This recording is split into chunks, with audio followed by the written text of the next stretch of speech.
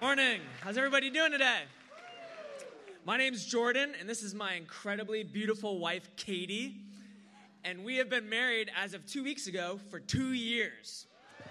So this is our second marriage retreat, and we're excited to be here. So we wanted to share about the young married stage of life and what we've been learning over the last 2 years. And I'm going to share a little bit, and then I'll have Katie share some as well. But you know, the one big thing that I think that we've learned, one of the big things is that we're selfish people. I'm very selfish. I learned that in marriage really early on. And being married, I was no longer as single, and I couldn't live that lifestyle anymore. And that all kind of culminated one night into, the setting was, it was a long day. You know, I'm just tired. I just want to sit home and just watch one of my favorite movies, right? Katie asked if it had a happy ending, because those are the kind of movies she likes, and I said, kind of. Not everybody dies at the end. But anyways, it's 3:10 to Yuma. It's a good movie. Yes. And it has a happy ending to me. Exactly. Well, to her, it wasn't a very happy ending. So, you know, she was pacing up and down the stairs and walking around. She's like, all right, I'm not watching this movie anymore. And then when it's over, you know, I didn't catch the hint then. I was like, it's so good. We start talking, and, I start talking to her. And she's still, you know, in the mode of, like, I'm very upset with you right now. And she should have been. And so finally, we start talking, but it's more of this, you know, angry argument thing going on. And it all ends with Katie locking herself in the laundry room. And that was the night that I knew that I was a very selfish person. So, but one of the things that really helped me walk in this area with us, you know, hand in hand, like the theme of this marriage retreat is really, I think we really walk hand in hand when we're dreaming together. I had a lot of dreams as a single person, things that I wanted to do, but being married changed a lot of that stuff. But it was for the better, for a lot more better dreams that I gave up. And so just having the time to dream really big, crazy dreams that may never happen, but then really doable dreams at the same time has really helped us walk hand in hand. And Katie's going to share a little bit about those dreams. I just really like doing laundry. Just kidding. No, I don't. But it's been so fun. I mean, being married for 2 years has been one of the biggest joys, and I hear that it just gets better and better every year, and I'm excited for that. But it's been fun learning about each other and dreaming together, and one of our biggest dreams that we've been praying about a lot recently is just that we can meet a young married couple and become best friends, a couple that we both just really click with, and study the Bible with them. Because I know that life is crazy, but I also know that this stage of our life is probably less crazy than the stages to come. Yeah. So just wanting to make the most of it and serve God and just even have adventures together. And that's one of the biggest things I think that we really want is just to build best friends in the world and help people become Christians. So. A scripture that came to mind for me thinking about this marriage retreat was Colossians 1:10. And I'm not going to read it, but it talks about together we want to live a life worthy of God. You know, together we want to please him in every way, and we want to grow in our knowledge of him together. And I think that's what we do when we dream together. But it's also been helpful to have many couples in our lives that have helped us develop those dreams, to reach out and be outward focused and keep looking ahead that marriage is going to be even greater. And so thank you guys. We're so excited to be here with you all, and we're just going to pass it off to the next couple.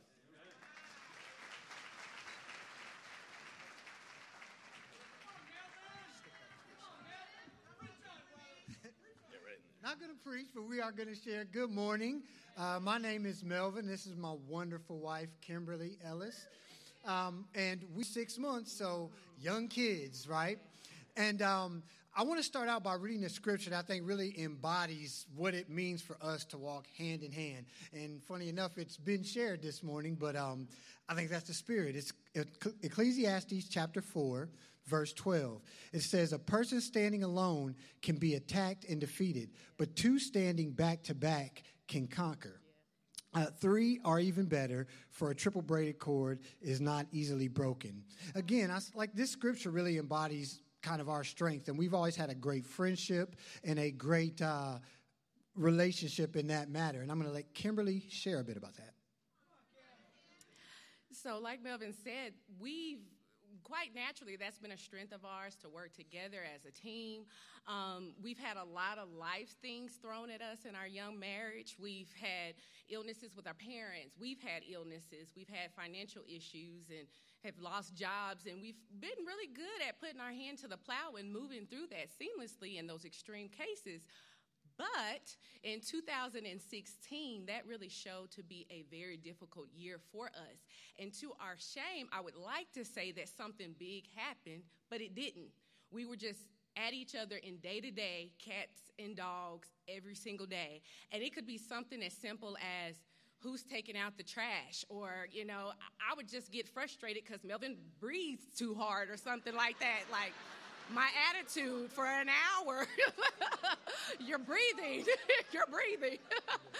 So anyways, it came to a head in 2017, and we couldn't remember even why we got in this argument, but we stayed in this argument for about an hour, and there was no resolution. We were taking cheap, petty jabs at each other, and then in that moment, it's like a light bulb went off, and we were like, wait, we're not adversaries. We're allies.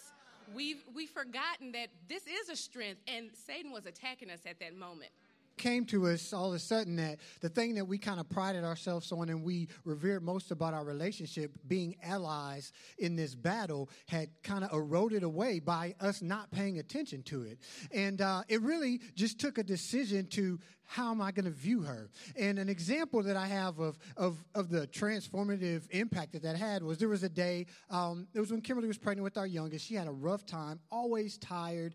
And one day in particular, I think she kind of had a boost of energy for once. And she had cleaned the house, cooked dinner, went to work, of course, bathed the youngest child, and it was great. Went grocery shopping and things that I had been filling in and doing during that time. And I came home, and she playing with my daughter, and she goes, hey, do you mind putting Farrah to bed? I'm not going to go into, anybody with kids knows how that is. And my first thought was, why can't she do it?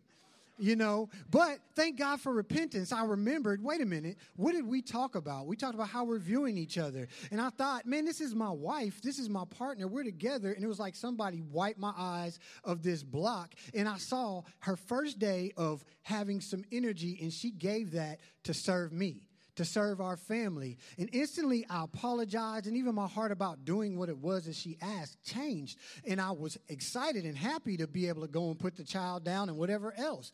And if there's anything that I would like you guys to take away from this, is that Satan does not like your marriage. And it's not because he doesn't like you being lovey-dovey. It's because he understands that there's nothing more powerful than a unified front against him, right?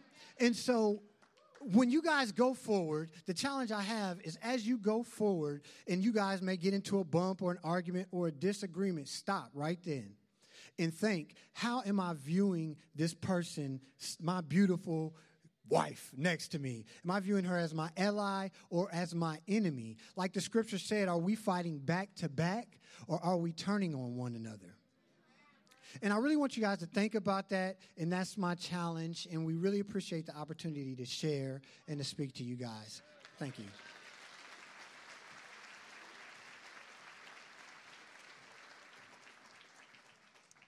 Good morning, fellow marrieds.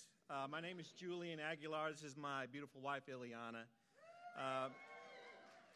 We met as disciples on the campus of the UTA. We've been married for 24 years. We have 3 kids. Gabriella, our oldest, is 22. She is a master's degree student at the Texas A&M University.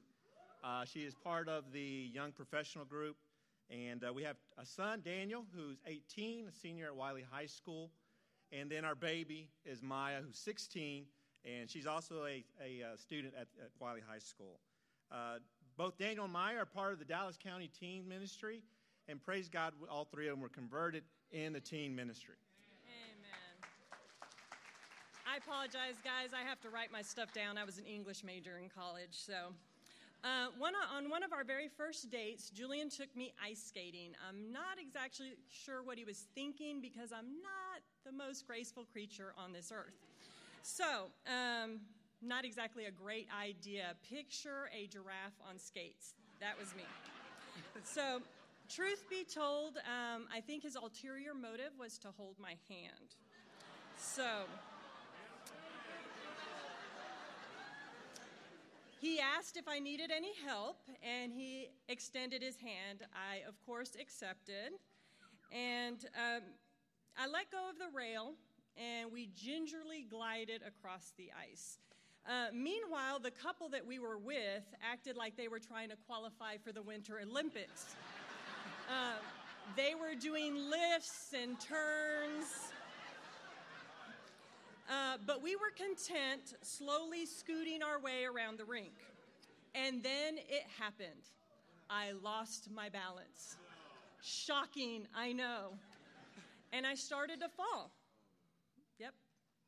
And then Julian tried with all of his might to keep me up.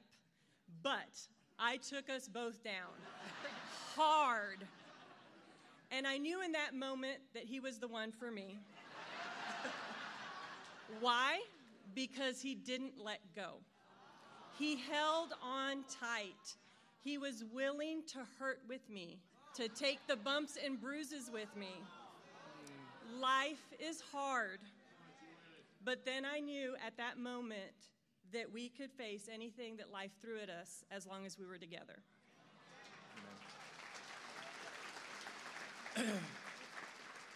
Now fast forward. It's January 27th, 2017. That's the day of my open bypass surgery at 48. On the way to the hospital, we fervently prayed in the car.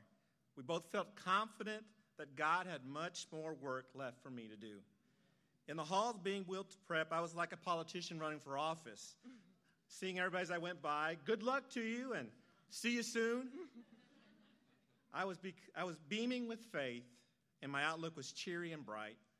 And then we met with the surgeon for the second time. Dr. Wong informed us that my case appeared to be a little bit more complex than originally anticipated, and that we'd need to perform 6 bypasses.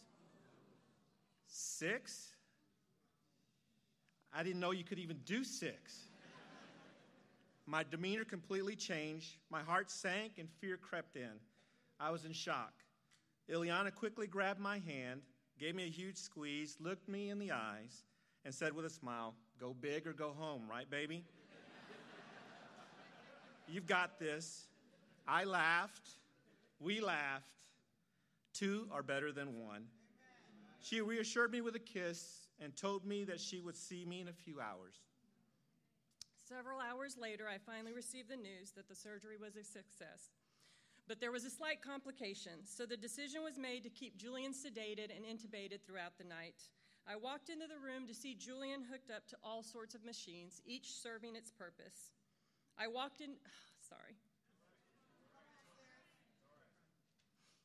his hand and told him that he had done great. He moved and the machines went berserk, all beeping in unison. I was startled. The nurses, however, were encouraged. They told me that he was responding to my voice and that he wanted to wake up. I told him he needed to rest and that I loved him. He nodded. An hour or so later, I went back in to check on him. Again, the machines went nuts. So I asked Julian if he wanted to wake up. He squeezed my hand and nodded.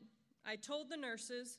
The nurses called the surgeon, the respiratory technicians, and together they formulated a plan.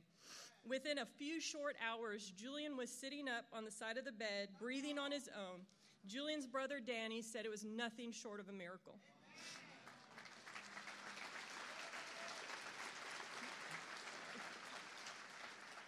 Emily Kimbrough, an American author, once wrote, "Remember that at some point in our life, we will all stumble, every one of us.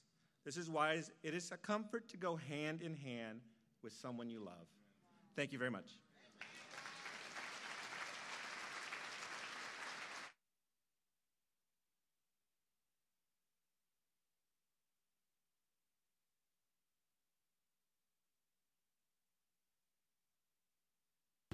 One of the things I love about the NFL, they have this thing called the challenge flag. If you don't know what that is, each coach gets a red flag.